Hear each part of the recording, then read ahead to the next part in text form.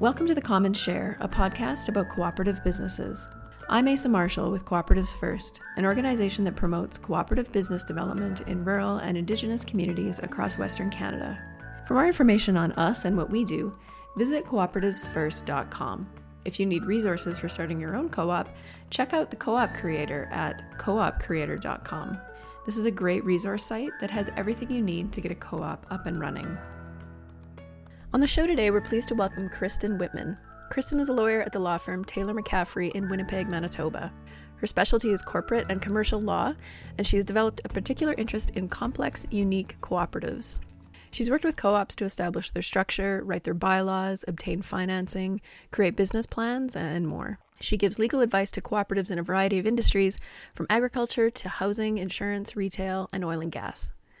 Kristen also currently sits on the board of directors of Red River Co-op, a retail co-op that serves over 300,000 members in and around Winnipeg.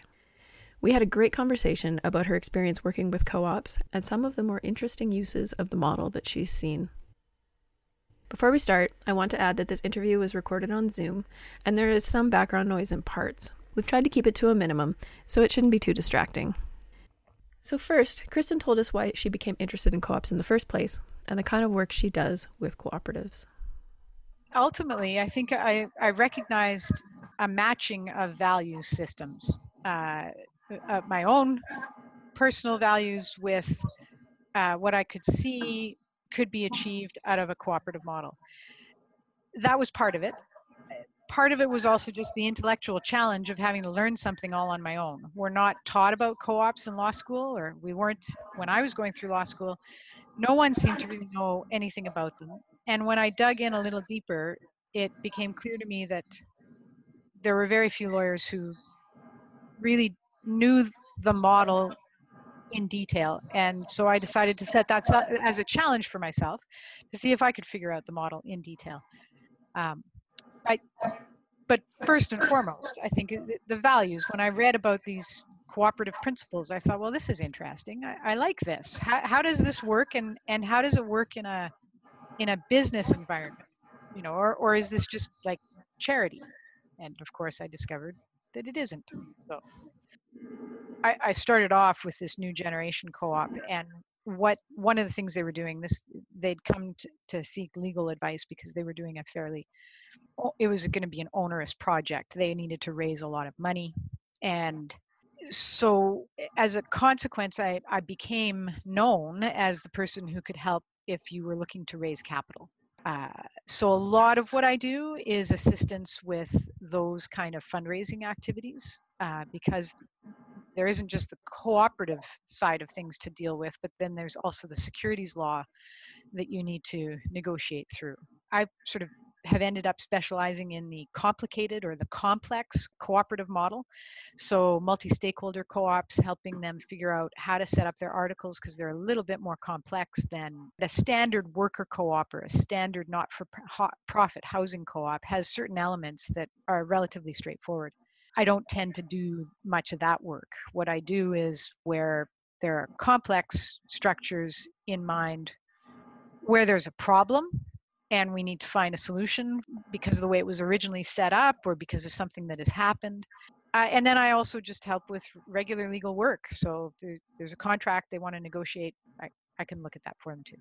Like so much of how a legal career is developed, I've sort of stumbled into helping with some changes to the Co-op Act that came about between 2007 and 2011, because somebody knew me and said she'd be good to sit on this steering committee, so go ask her. And I said, well, okay, that sounds good. And the thing that we were attempting to achieve principally was a model that could give greater flexibility to cooperatives, and that's where the multi-stakeholder concept came in.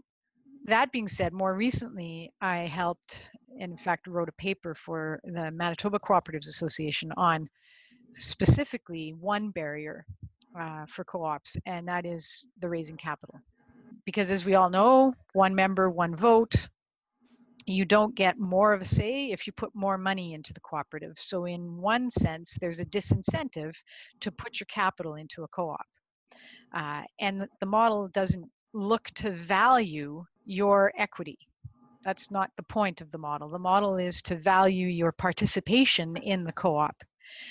And so how do you then raise money from your members if that's not something that is valued in the model as a whole? So the legislation has changed, and it does allow for the creation of investment shares, and it does allow for people to receive dividends on their investment, and all of that can encourage encourage people to be more willing to invest in cooperatives, to put their money into the cooperative. But there are still a lot of barriers relating to raising funds. And so that's something that we looked at in detail, and it's now in the hands of the more appropriate people to do that than I, but I provided my thoughts and did a fairly comprehensive review of different jurisdictions to try to figure out what we could do about those barriers. We asked Kristen if there are some things other provinces could learn from the work that she's done in Manitoba and what impacts she's seen from the work that she does, for example, with multi-stakeholder cooperatives. Well, that's a tricky question, partly because of the way the law works in Canada. There is a federal jurisdiction for cooperatives. You can incorporate a cooperative federally, but most people don't because most people operate in a province. And if you incorporate federally, you also have to go through steps to get registered in that province where you actually engage in business. You can't sort of engage globally in Canada in business. It just doesn't, our system doesn't work that way because we have a provincial federal dichotomy. So are there things that we could learn? I think so. My sense is that there are provinces that have a little greater flexibility for the types of cooperatives or the industries that cooperatives can be used in. But by the same token, I think there's also danger in trying to expand the model to be suitable for all purposes and for all persons, because then you risk diluting the values that resulted in the cooperative model to begin with. Certainly with respect to the multi-stakeholders cooperatives, so of course, I'm not sure how many jurisdictions have this, but just as a very basic, brief overview, you can have more than one category of membership in the same cooperative. So if you have a producer or consumer co-op, you can have that married to a worker cooperative, so long as the people in one group do not become members in the other group at the same time. You have to pick which group you want to be in, but after that, you can support each other and have more than one benefit to participation in that cooperative. And I have seen a fairly impressive take-up of that model since it was created in the early 2010s. Apart from that, the one other thing that I did see happen, and that I was pleased to see how the end result, given the way it happened, is just a little bit anecdotal. But I went in to meet with some bureaucrats to talk about the tax credit that the Manitoba government had made available. And as we were going through the process of the paperwork, I pointed out to them that the way they had defined the shares that could qualify, they had inadvertently excluded cooperatives because they said that the shares had to be non-par value, and cooperatives have par value shares. So the initial reaction was to shut down that program in respect of cooperatives. So even though a couple of cooperatives had qualified, it was because nobody had noticed that there was a difference in the way the shares worked. And when I pointed it out, of course, then they were stuck. They knew about it, so they couldn't approve anymore. And initially, I was worried about some backlash that, I'd shut this door that no one had noticed before until the lawyer got in there and pointed out the detail. But in fact, what the government did, much to my approval, was took it back, looked at it, changed the legislation, revised the definition, and it specifically included cooperative shares as shares that qualify for the CED tax credit. which is terrific. Of course, that removes a barrier for incentivizing people to invest. So I was pleased with that. As Kristen mentioned, she likes working with unique co-ops with somewhat complex structures. She talked about some of the more interesting cooperatives that she's worked with in her career. Kristen's experience shows how adaptable the co-op structure can be. In fact, she even helped invent a new kind of cooperative. So everybody knows about retail co-ops. Everybody knows about not-for-profit housing co-ops. I've had a few instances. Like I said, I tend to focus on the quirky or the tricky or the harder to figure out projects. And so I can think of three. They all happen to relate to housing, but that I think is just coincidence. One was a group of very engaged young folks who were all tenants of a building, and a number of them were in cooperatives. And they were looking around and saying, why can't we have like a housing co-op for business, for commercial property? And they came to me and I said, well, I don't think that there's any reason why you can't. So let's give it a try. And we did. Their landlord had come to them and said that he no longer wanted to own the building. So they got themselves together almost like a federation, because it's a bunch of different co-ops, principally, who are the members of this co-op. But we formed a co-op that bought the land and is now the landlord to a bunch of tenants, most of whom are members. But not all. There are some non-member tenants, but it's a commercial enterprise. It's a lovely building just a couple blocks away from me. So that was one example. Another example was again a group who came forward and said, you know, we've been living on this really terrific in this trailer park for many years, and we love it here. There's a really great campground next door, but the owners want to retire and they're moving away, and we don't want this property to be sold to a developing company that is just going to come in and kick us out and, you know, develop new housing or something. So we went and looked at it, and we just, you know, the problem is that a housing co-op must provide substantially all of its services must be housing for its members. And a big part of the income of this commercial arrangement was the campground. They needed that campground to support what they wanted to do. So we invented a new co-op called a recreational co-op, and they became members of that, and we bought the business from the owners. That was a share purchase transaction. So the owners sold the shares of a company that they owned, and we took that company and we did something that, to my knowledge, had never been done before. And it was one of those things where you say, has this never been done before because it can't be done, or because nobody's ever done it? Turns out it's because nobody's ever done it. And that was, we amalgamated this wholly owned corporation into the co-op so that the whole thing became one enterprise. And the third thing that I did was I helped a small group of ladies form a housing co-op. This was a group that, where I told you, they weren't familiar with the co-op model. They came to see me and they said, we're a group of older women who have decided we don't want to each live on our own in our own houses. We want to live in one house together. We want to share the costs, and we want to share in the increase in value of the property.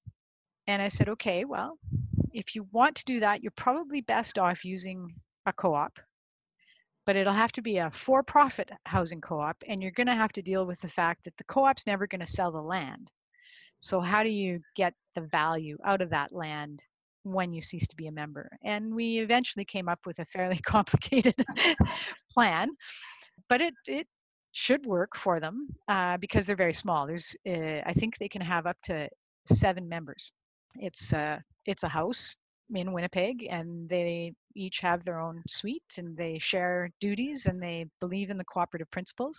And that was the interesting part for me, was that I said, you know, I think what you want is a co-op. And they said, well, what's a co-op? I thought that was just like, you know, the gas station up the street, right? So I explained, well, a co-op has these values and it works this way. It's one member, one vote. And they said, well, that's exactly what we want.